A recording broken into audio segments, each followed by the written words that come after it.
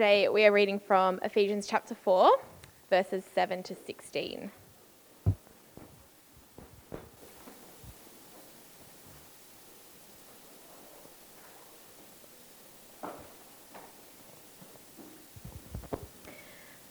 But to each one of us, grace has been given as Christ apportioned it. This is why it says, when he ascended on high, he took many captives and gave gifts to his people. What does he ascended mean, except that he also descended to the lower earthly regions? He who descended is the very one who ascended higher than all the heavens, in order to fill the whole universe. So Christ himself gave the apostles, the prophets, the evangelists, the pastors, and the teachers to equip his people for works of service, so that the body of Christ may be built up, until we all reach unity in the faith and in the knowledge of the Son of God and become mature, attaining to the whole measure of the fullness of Christ. Then we will no longer be infants, tossed back and forth by the waves and blown here and there by every wind of teaching and by the cunning and craftiness of people in their deceitful scheming. Instead, speaking the truth in love, we will grow to become, in every respect, the mature body of him who is the head, that is Christ. From him, the whole body, joined and held together by every supporting ligament, grows and builds itself up in love as each part does its work.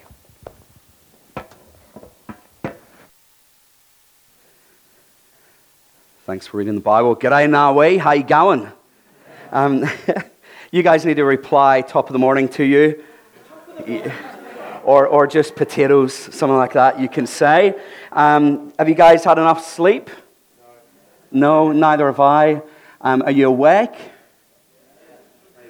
All right, well, maybe.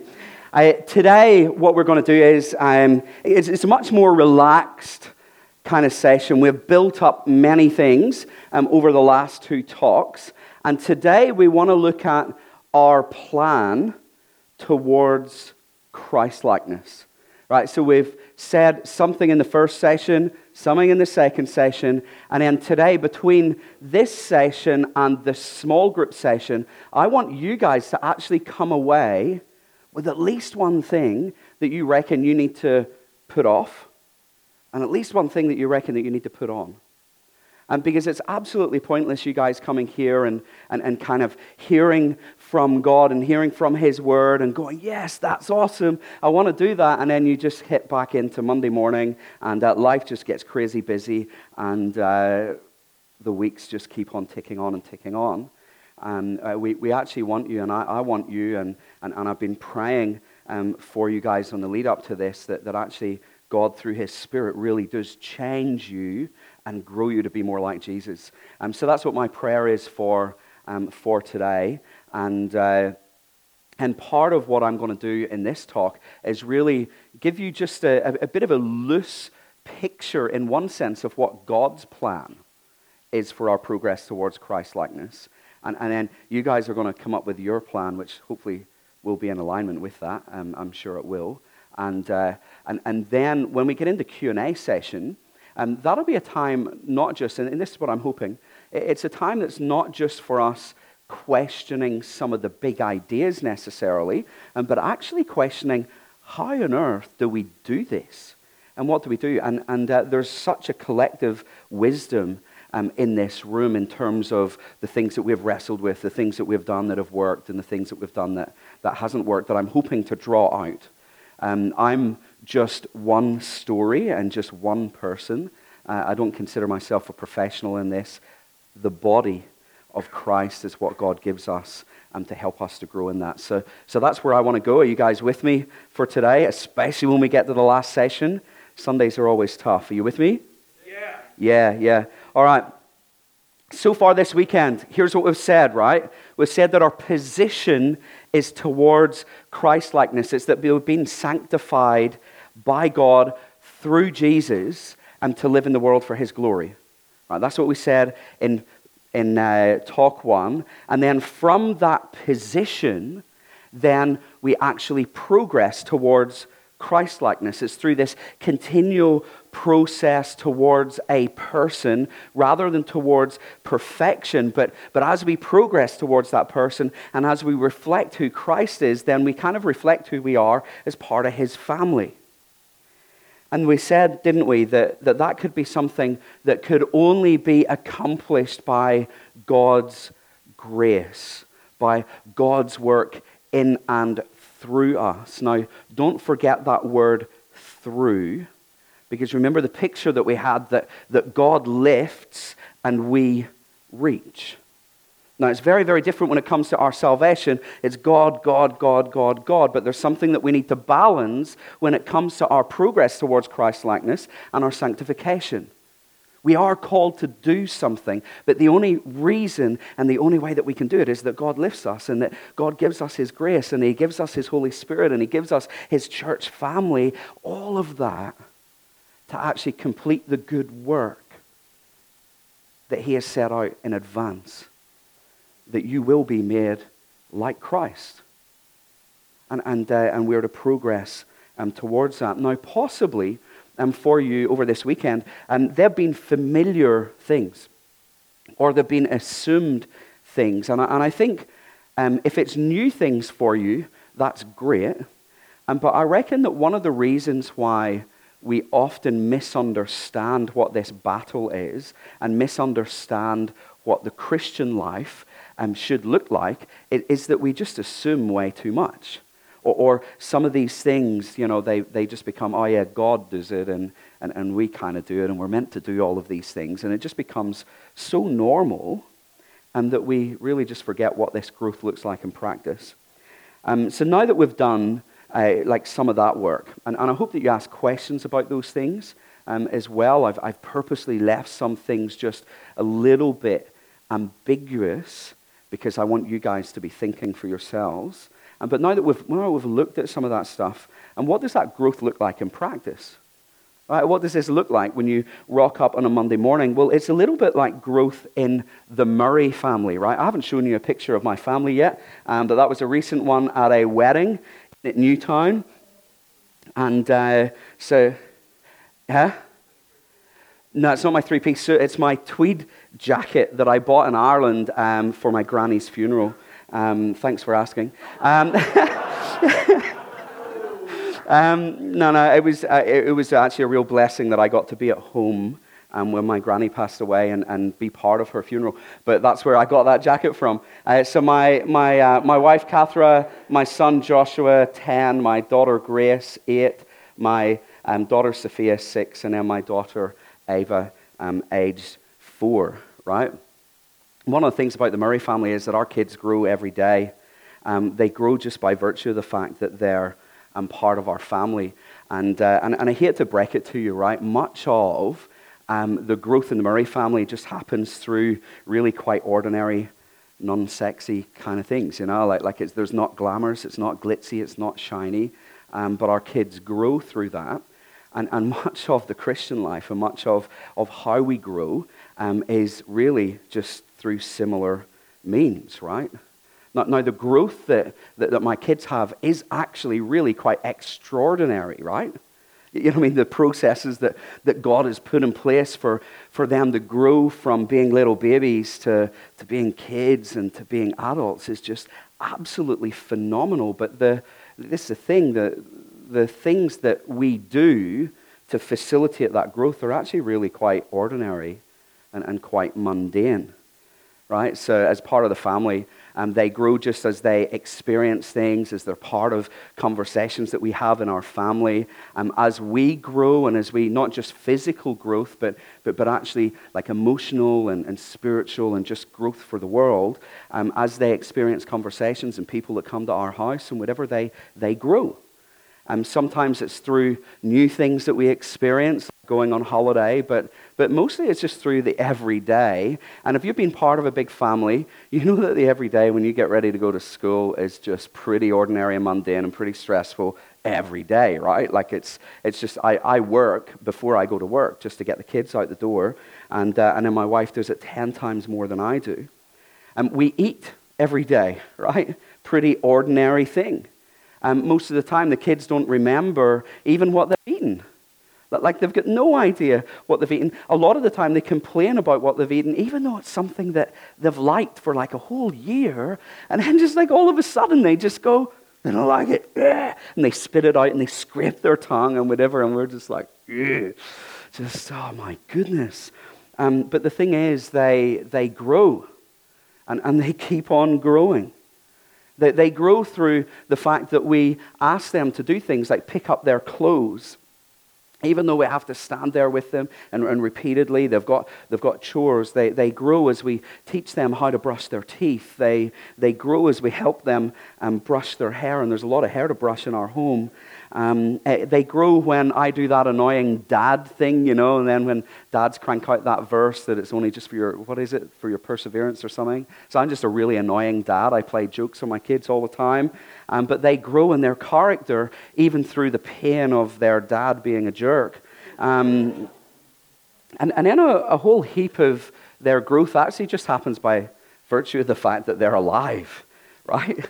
They're alive and they just keep on growing. It's actually not even anything to do with them, let alone us, because, the physiology in their body just means that their chest rises and they breathe in air and they breathe out air and they get oxygenation going through their blood and it pushes it out and they just grow.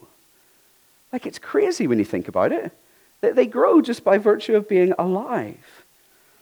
When we look at how they might grow into adults, we're actually not really sure what's going to happen at all, because it just feels like for us as their parents that it's just all way too ordinary. But the thing is that the thing that we're confident of is that they will grow, and they will, God willing, become adults, and God willing, they will become well-rounded adults. But all of that just seems to me, as part of our family, that it happens just through pretty ordinary means. And one of the things about being part of any family, and my family, is it's actually really difficult, isn't it, to see the growth. It's actually really difficult to see the growth when you're just right there front and center of it. Now this is, the photographs come up already, but you saw, go back to the other one. No, the very first one. So that's our kids currently. That was only taken a few weeks ago. When I'm getting them ready for school every day, every week kind of goes past, I can't see that they change all that much. Then people come along, I haven't seen them for a month, and they go, oh my goodness, they've changed a lot. But when we look back, and when we can see how they've grown, like this was something like 4 years ago, or whatever, it's very obvious, isn't it, that they've grown, that stuff has happened. In fact, I want to show you something that's probably a little bit embarrassing, but here's how I've grown over the years. Will you see me now? That was when I got married 13 years ago. I was wanting to kind of fight the English in my kilt and everything.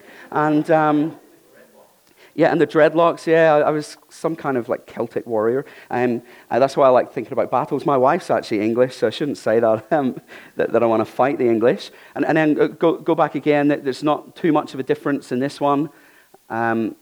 That was our engagement photograph. How cheesy is that? And we got it for free. We kind of like won this thing. It was before there was digital photography. That's how old I am. And then go back again. That's me as a pirate at like age 10. I think I've grown since then. And then go back again. Oh, how cute am I? Really, I wonder what has happened, right? It's, something's happened. But you get the picture, don't you? Now, we can just blank all of that now. Lachlan, we don't need to see my head. You get enough of it. It's difficult to see our growth, isn't it? But when we look back, we should see that we've grown. And in fact, when I look at my family, and I don't just look at pictures, but I start to dig a little bit deeper, I see that the growth that has happened over this last year is that my daughter, Sophia, who's the third child, and she started reading. She couldn't read before, and now she's just like churning up books. Joshua started doing things like going to the shop by himself and asking for things. And Ava is starting, that's the youngest one, she's starting to kind of do things like want to play piano because that's what her sisters do. And she's learning how to do all sorts of different things. Now they're small areas of growth, But they are growing. And one of the other things is as well that growth isn't always the way that we want it to be, right? And sometimes they grow and then they regress and they actually grow in all of the wrong areas. And particularly with things like the root finger and stuff like that. And I remember just not that long ago we were at a wedding and we kind of been teaching our kids lots and lots. And I overheard this conversation that they were going, no, you can't do that, you can't do that. And they're all sitting around in this house and I'm going, what can't you do? Like, you can't do the root finger. Don't do the root finger. And they're sitting there, and one of them's kind of like doing the root finger. And then all of a sudden, like another one does the root finger. And then my 4-year-old's like going like this and going like the root finger. And I'm like going, I don't want you to grow like that. Like what's going on? And I said to my third daughter, I was like, look, Sophia. I don't know why I picked her out. I think she was the instigator of it. I'm like, look, Sophia. Like, I don't want you to do the root finger. You can't, and she said, oh, why not? I said, you just can't. And she's like, why? And I'm like, you can't do the root finger to people. And she's like, okay then. And she walks around like doing it like this. And I'm like, look, Sophia, it doesn't, you can't do the root finger. And then she goes, okay, double root finger. And she's like doing all these ones. And I'm like, Sophia, like you're 4 or like whatever it is, 6. You should know that you can't do the root finger. And then and then my wife kind of chirps in at this point, and she goes, Sophia, I don't want to see that root finger again. She goes, okay, Mom, but you see it all the time, like this. And she's like doing these things. And you know, that's kind of a little bit like your growth, right? You grow. And as a Christian, as you seek to grow to be more like Christ, there are times, aren't there, where you just are very clearly sticking up the root finger to God. And not only that, you're kind of, as you're wrestling with what this looks like to grow, you're kind of skirting towards the border. You're kind of trying to work it all out and work out what it looks like. Can I do this? Can I do it in that way, or can I do it in this way? And that's what our growth looks like, isn't it? It's not just this clear cut. I become a Christian, and then I grow, and I keep on growing, and I all of a sudden find this easy. It's actually this mash of growing through ordinary things, and growing, and then at times where we just end up looking like we're regressing, and looking like actually what we're doing is we're just sticking the root finger up at God. But here's something that I know about my family, and it's this. It's that as they continue to be part of my family, and as they continue to do things like say sorry, and continue to trust us and work out how they keep on being part of the Murray family, they keep on growing. And so it is for us with God, right? As we keep on being part of His family. Even if we have times where we screw up, even if we have times where we're just blatantly disobedient to God, as we live out the Christian life in repentance and faith, as we put off the old self and put on the new self, and as we do that as part of His family, we just somehow keep on growing through pretty mundane things. Now, I reckon that's what the Christian life looks like. And here's the thing. It is God's plan today for you, as it has been the whole way from the beginning, that you will grow to be like His Son. Do you get that? It is actually God's plan that you will grow to be like His Son, that you will progress towards Christ-likeness, that you will actually grow up in the faith. And many of the ways that God enables that to happen is just through the everyday and the ordinary. His plan is that we will grow through His family, or as part of His family, through word and prayer, and in suffering and service. And we're going to look at those just briefly as we go through. So God's plan is that we will grow to be like His Son. Open up your Bibles to 1 John chapter 3. verse 2. Now, I told you, didn't I, that we were going to do a bit of flicking rather than just staying in one passage. So 1 John 3:2. I hope this is the right one. Dear friends, now we are children of God, and what we will be has not yet been made known. But we know that when Christ appears, we shall be like him. You shall be like him. Why? For we will see him as he truly is. All who have this hope in him purify themselves just as he is pure. Do you see it there? You're part of God's family, and by virtue of being part of God's family, God will make you like his son. And it's something that will ultimately happen when Christ returns.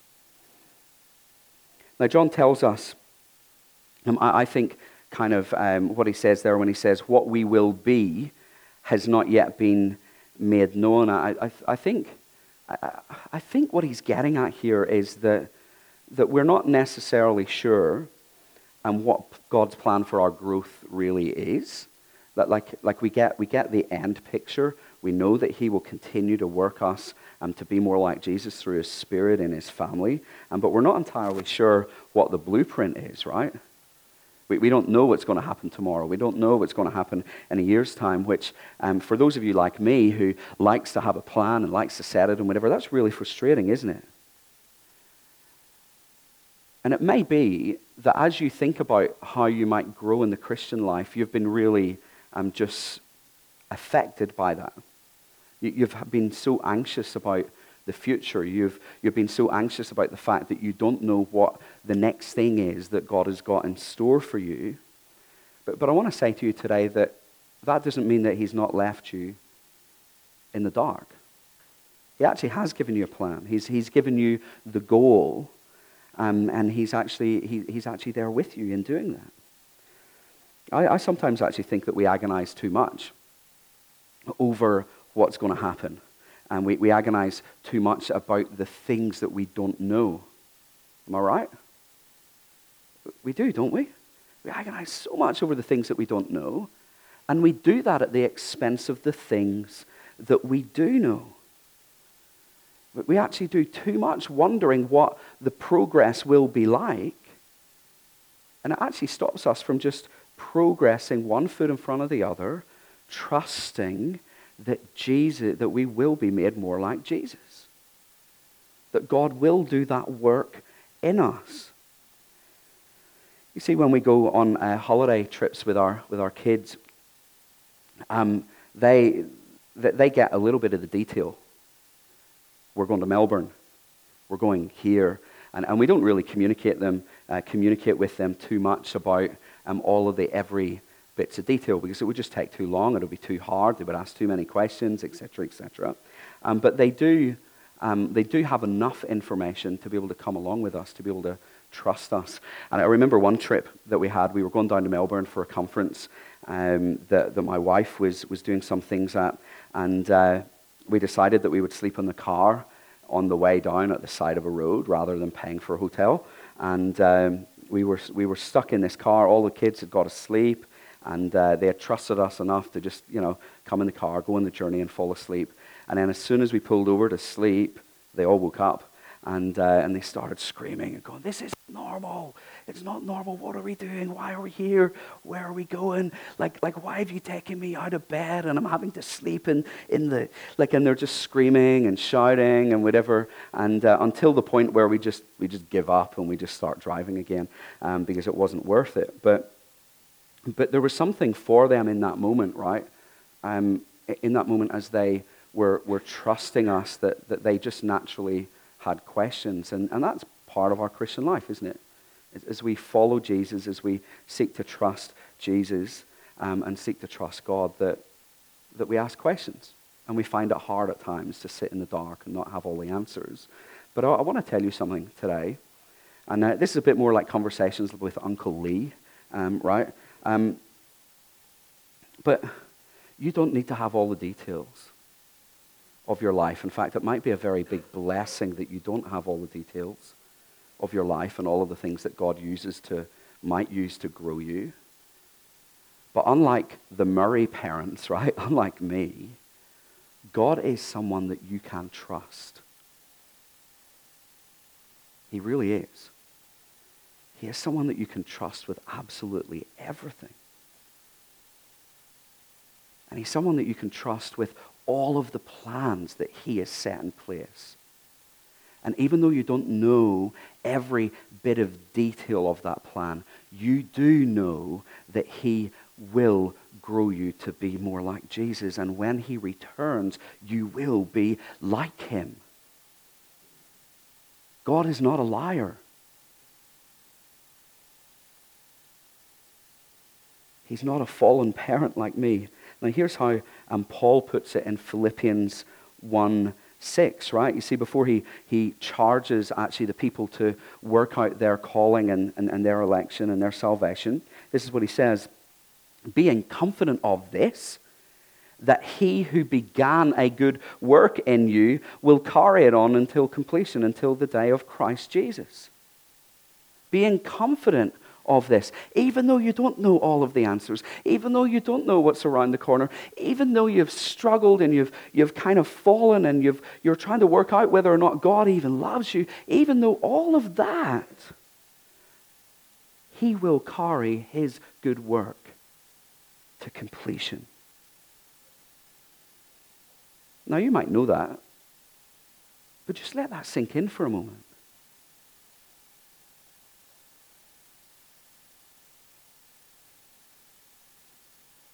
Maybe you're struggling with something today. Maybe you've hit a wall. Maybe you've just went, man, I'm kind of close to giving up. Keep trusting in Jesus. Keep holding on to what it is that he has done for you.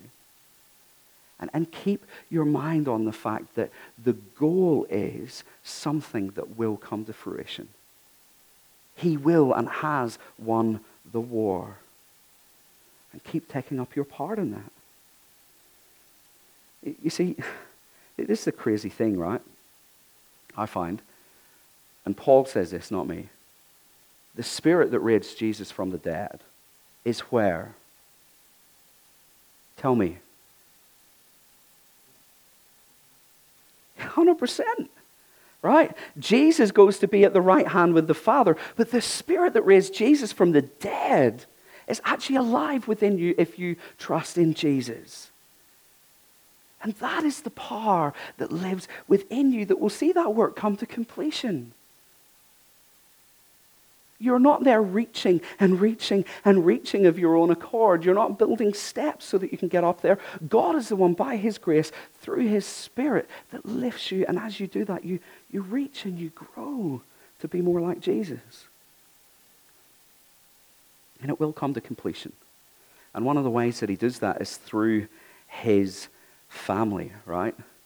And God, actually, his plan is that your progress happens in community, in a place that you call a local church, at Narwee Baptist Church. And as you commit yourself to a community by virtue of being part of God's people, you will grow. And we see that, right? If you look at the beginning of the book of Acts, in Acts chapter 2, we see that one of the things that people do is they gather into churches, they gather into communities, and as they gather into communities, we see this strange thing that happens. They seem to grow. And not only do they seem to grow in their love and their knowledge of Jesus, the church seems to grow, because what they're doing is they're presenting themselves as living sacrifices to the Lord, and as they do that, they're loving and serving one another, and then they're proclaiming Jesus. And as they do that, they grow. Now, in the book of Acts, that growth's pretty significant looking, but for most of the way through church history, it looks quite mundane. But one thing for certain is he uses that family. He uses Narwee Baptist Church to help you to grow. He uses Narwee Baptist young adults to cut you down at times. He uses it to care for you. He uses it to point out your weaknesses, as painful as that might be. He uses that to actually encourage you, where you've got people around you to point back to family pictures of what you used to be like and encourage you about the evidences of God's grace in your life. But here's the thing about this family that you're part of. This family does not exist primarily for you. Do you get that? This family doesn't exist primarily for you. You've been put into a family where you present yourself as a holy sacrifice to the Lord. And the way that that works out is that you serve Jesus by serving one another. That means it's not about you. Now, can you imagine a community of people where everybody is serving the other? You will be served, won't you?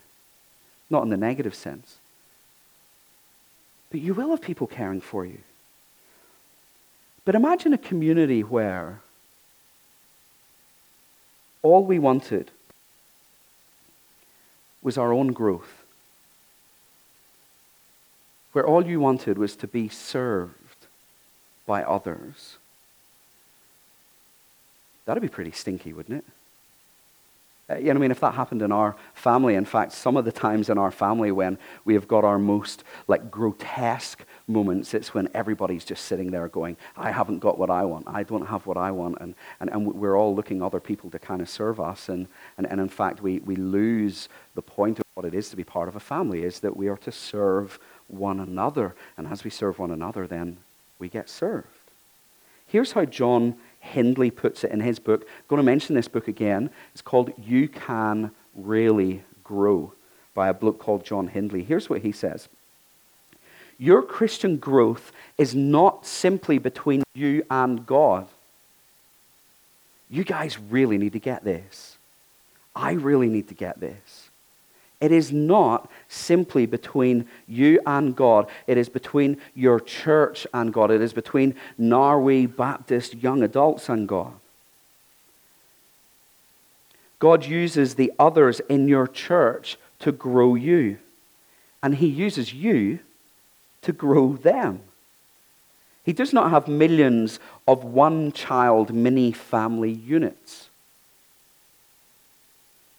He has one family spreading through the world and up to heaven. And then he goes on to say, right, so maybe you need to stop thinking quite so much about your own Christian life and your own Christian growth. Remember, we're talking here about our plan and your plan towards Christ-likeness. And this is what he says. Perhaps it's time to work harder at helping others in your church grow.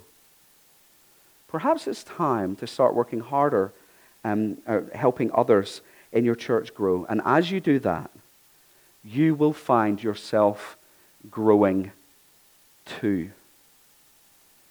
Now that's actually pretty ordinary, isn't it? It is pretty mundane, but it's actually quite revolutionary. And what this means is, I reckon, that by virtue of the fact that you're part of a family like this, that you will be growing.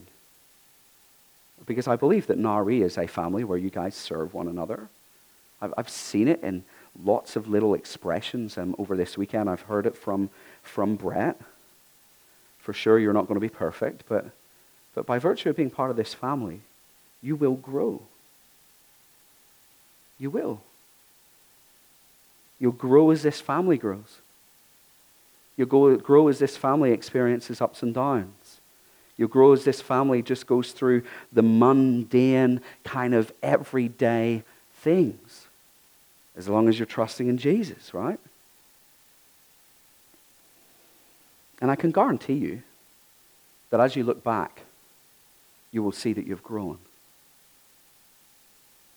And that means that we need to, on one hand, and I'm kicking back against something that I've seen amongst younger Christians and in myself, and that there's just this anxiousness about whether or not we're growing.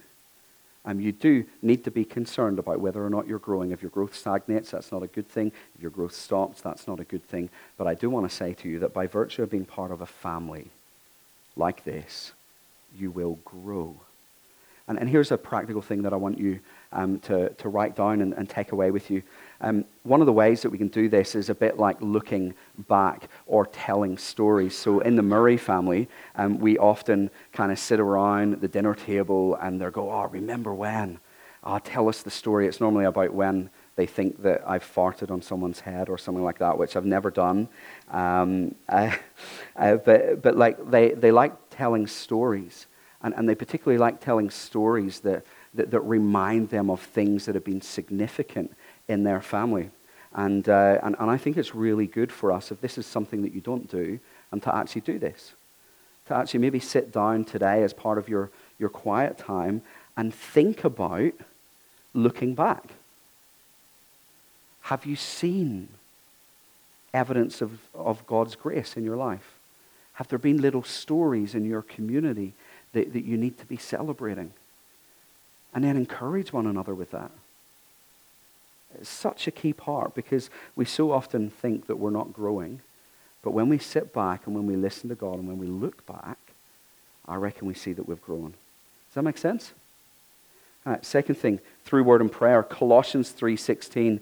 Let the message of Christ dwell among you richly as you teach and admonish one another with all wisdom through psalms, hymns, and songs from the Spirit, singing to God with the gratitude in your hearts. Now, I hope that you see the family element here, that this is not just something that you do between you and God. And it's not just something that you do in your quiet times. In fact, it's not even just something as through word and prayer as we let it dwell richly amongst us. It's not even just something that we do just by reading the Bible, but through His Word. Now, I'll qualify that in a second, because the Bible is His Word. But this is more than just quiet times. Right? This is about speaking the Word of God to one another. This is about singing the Word of God to one another, which you guys have done brilliantly this weekend. And as you do that, this is why gathering together is something that you should not give up doing. Because even as you sing, and as you sing the words and the truths of God, that's something that grows you. It's something that teaches you. It's something that encourages you.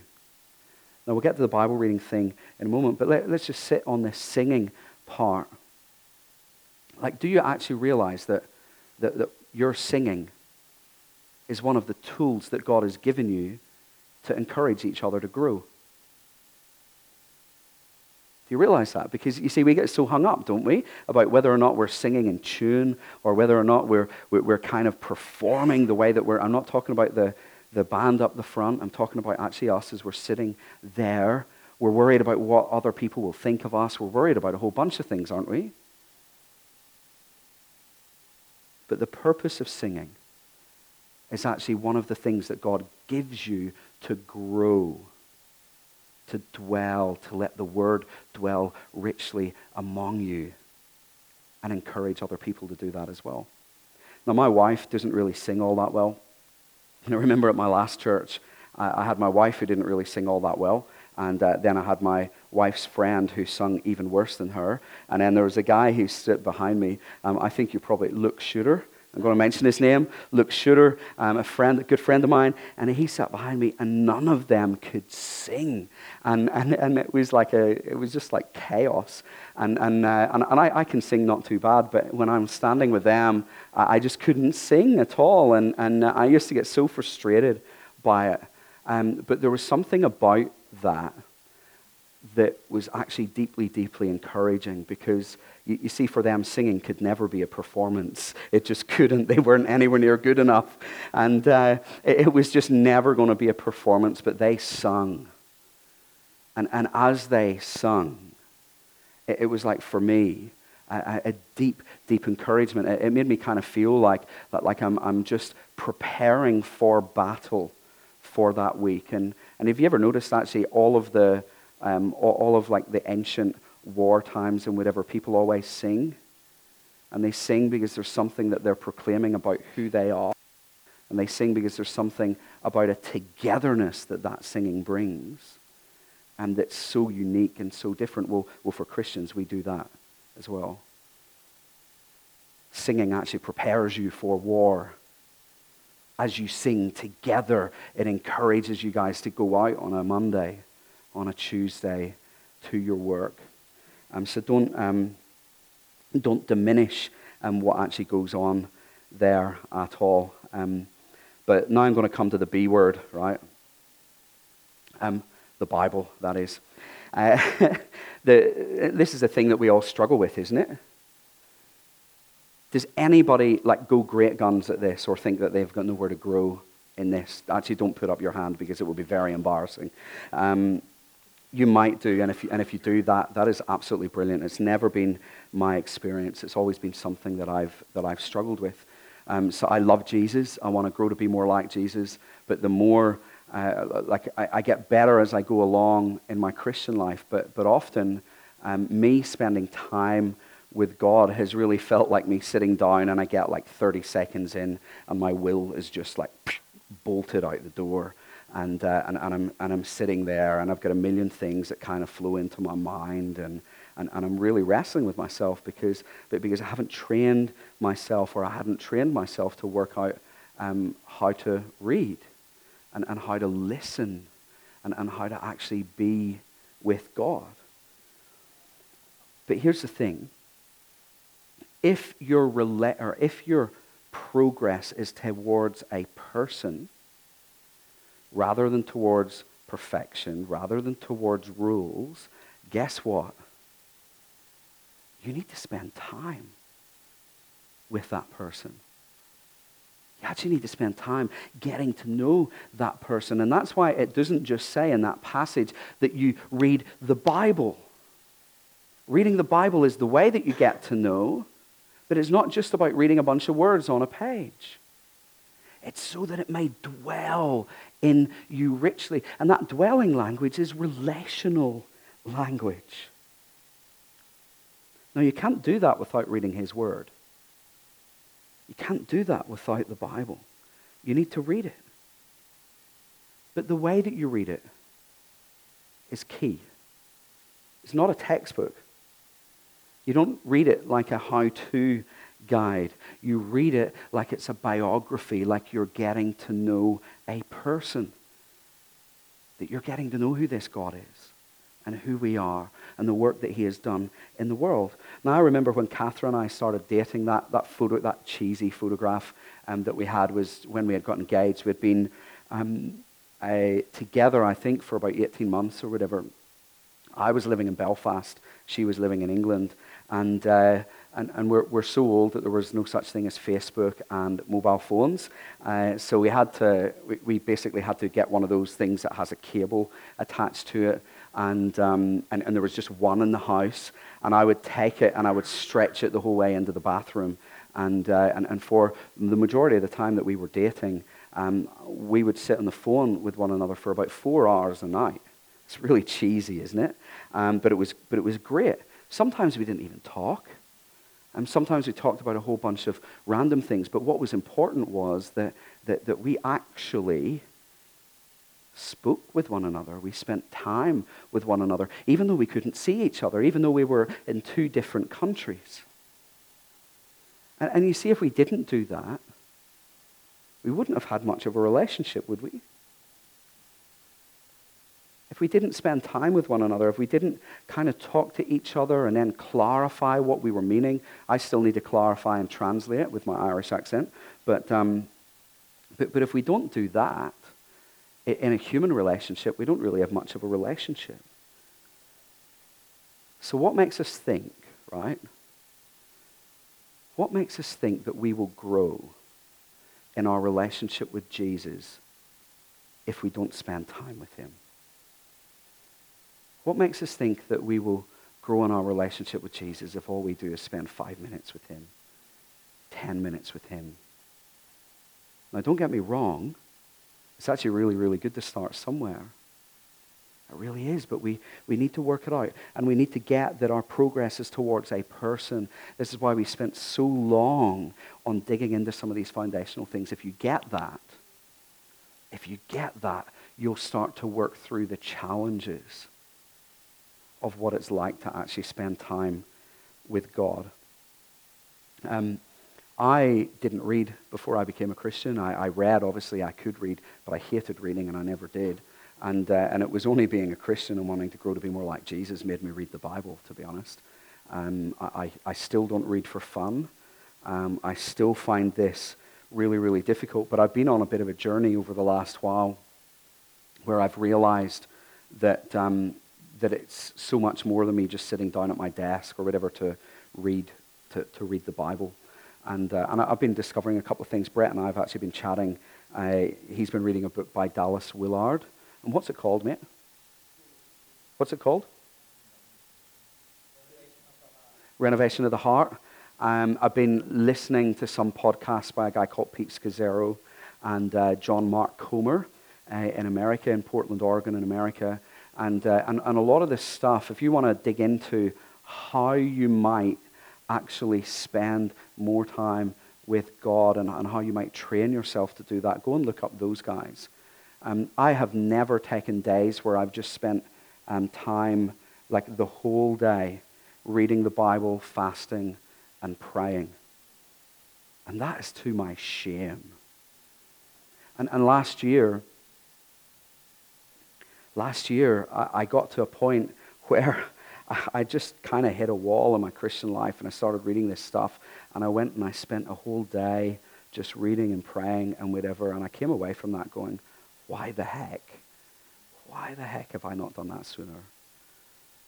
Why the heck have I not seen that my relationship with Jesus is so much more than just reading my Bible? Now, I knew that it was, and I believed that it was, but I didn't work that into my life.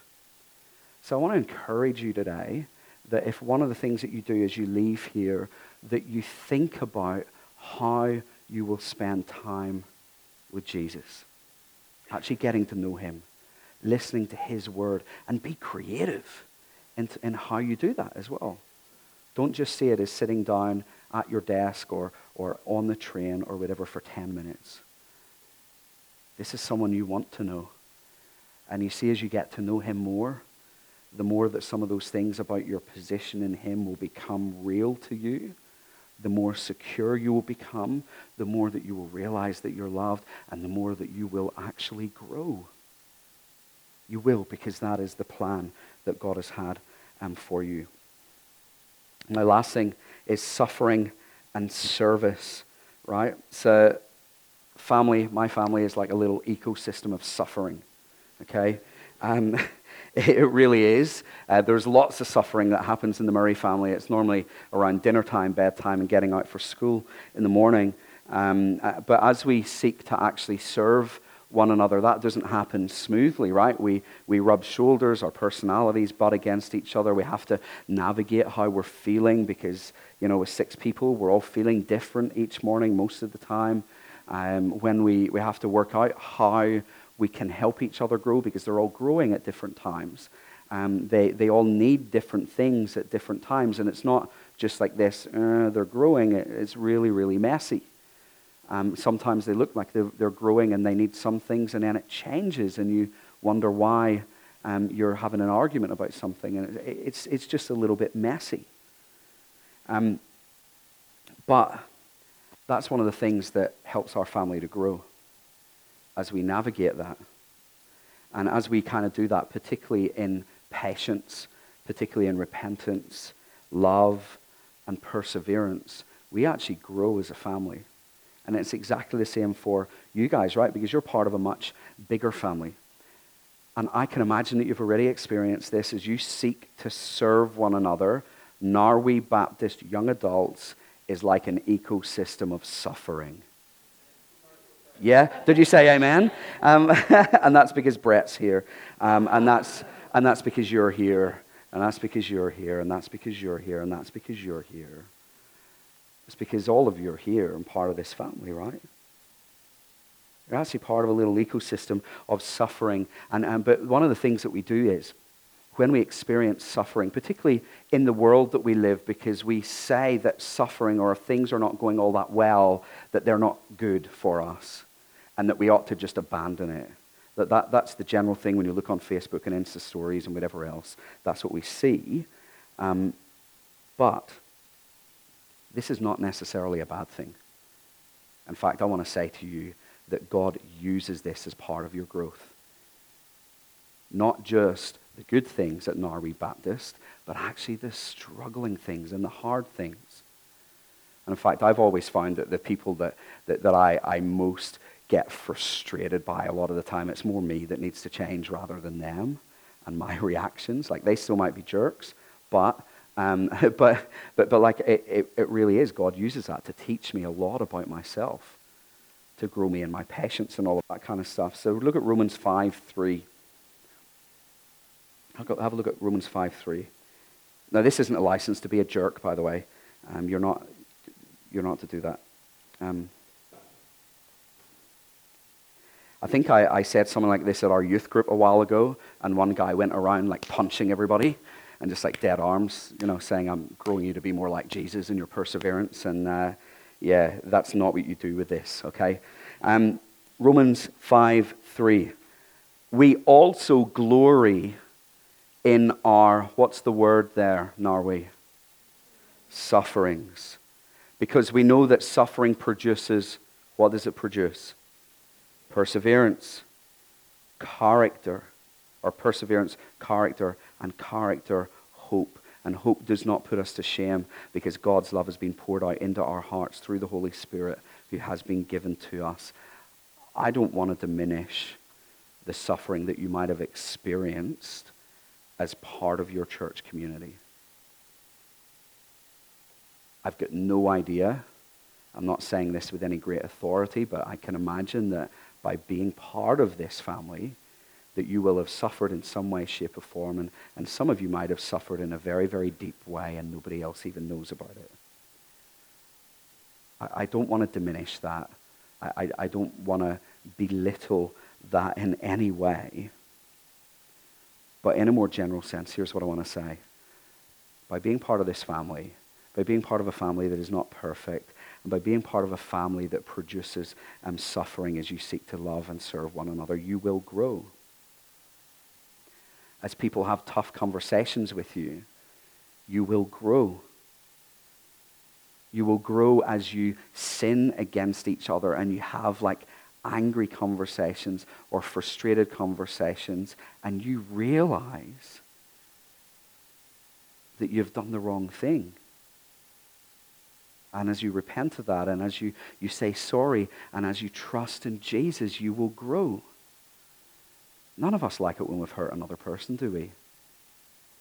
We don't. We don't, but we need to see those moments as opportunities to grow within our family. We need to do that through repentance and faith. And as we do that, God will grow us to be more like Jesus. You see, it's not about you being perfect. It's about you progressing. It's about you progressing. And to do that, you need to do that in repentance and faith. You need to do that as you trust one another as a family. Now, here's a couple of things that I just want to leave you with in this. I think by virtue of being part of a family like this, and I've alluded to it before, I think it means that we can relax a little bit. Now this might seem, even as I say it, I go, man, that's so unbiblical, because a big part of what I want to do is to grow people and to help people to grow and to encourage them to do more and whatever. But one of the things that I see is that we fall into, we just fall into this trap of being anxious about our growth and being anxious about the future. And we worry ourselves so much that we think that we're not growing. And then we end up just going, well, if I'm not growing and if I'm not feeling it, or if I'm getting it hard, then I'm just out of here. I want to say to you that by being part of this family, you will grow and you can relax a little bit. Now, I'm not saying don't work at it. That's not what I'm saying. But you can chill out a little bit. You can relax a little bit. That growth might seem slight, but because you see, it's not always like it is when you kind of first discover Jesus, or you start to discover new things about Jesus and you think it's going to be like this and keep on getting up and everything's new and everything's all like, whoa, I can't believe Jesus did that. It's not like that. In fact, the longer that you get on your Christian life, the more slight that seems to become. And then there's times that massive things happen that propel you and grow you and whatever. And in some ways, you actually just need to relax and chill out a little bit. This means that you don't need to necessarily be always looking for a particular breakthrough experience. You don't need to run from one experience to the next, in a sense. You don't necessarily need the spectacular to grow. Now, God will use those things, and he will use experiences in your life, like going on mission trips, going to a conference, being just part of like an awesome moment within your family. He will use those things, but you don't need to keep on looking for those things. I often feel like we think about our Christian growth like the next fad diet plan. You know what I mean? Like we'll do rip and shred or whatever it is, the Atkins diet and the paleo diet and the fasting 5-3 thing or whatever it is, and we're just constantly looking for that next thing that will work.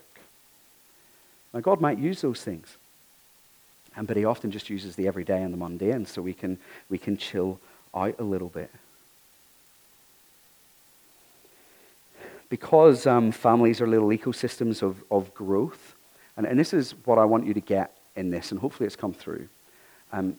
Our growth is not, I was going to use the word fluid, but it's not consistent. It's not something that's consistent. It's not something that is on the up and up and up all of the time. That's not been true in my life. It's not true of the lives of the people that followed Jesus, the disciples. It doesn't seem to even have been true of the Apostle Paul. It's not been true of Brett. It's not been true of any of the people that you might look up to. And in fact, I think what happens is the Christian life looks a little bit like this. It's like this spiral, and it goes up and down. And we walk through our life. We trust in God, and we go, I know that God is good. And then something happens in your family. Like for me, it was my grandmother passing away really shook me up last year. It really shook me up. And that forced me to go back and to work out whether or not I really trusted that God was good. And I went back to his word in his family, and I just kind of kept on going, and God grew me through that.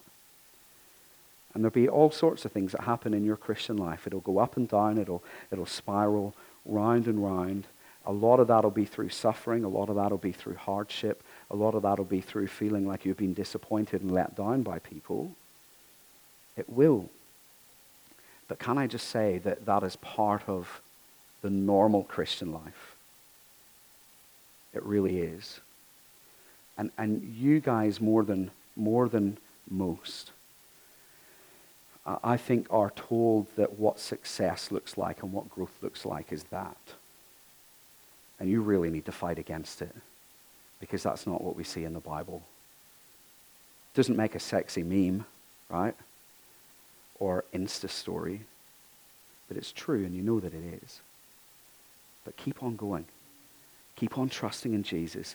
Keep on working through the suffering. And as you do that as part of his family. Do that through the word and prayer. Do that recognizing that as you serve one another, you will suffer for that. But that suffering in and of itself is not bad. It's one of the things that God uses to grow you. Norrie, I'm really praying that... is the band getting up to sing more music? No? Sorry, I told you I was going to be more loose this session. I don't know when I went off my notes. It was yonks ago. But I'm really praying that some of this stuff sinks in. So will you pray with me as we together? Father God, I thank you so much that you save us and you bring us into your family, and that you promise us that you will work in and through us by your Spirit, through your word. Lord God, I pray that by your Spirit you will comfort those who are broken this morning, that you will inspire those who are hungry this morning, that you will facilitate everyone to be able to grow, to be more like you, to see things that they need to grow in, that they need to put off, that they need to put on, all for your glory. And Lord God, I pray that as they live out a life as farmers, soldiers, and athletes, that they continue to run that race by your power, so that when you return or when they reach you, that they will hear, well done, good and faithful servant, that they will be made like you when you return, and that they will look back on this moment in their lives, and they will see that you have been with them and that you have grown them to be more like you.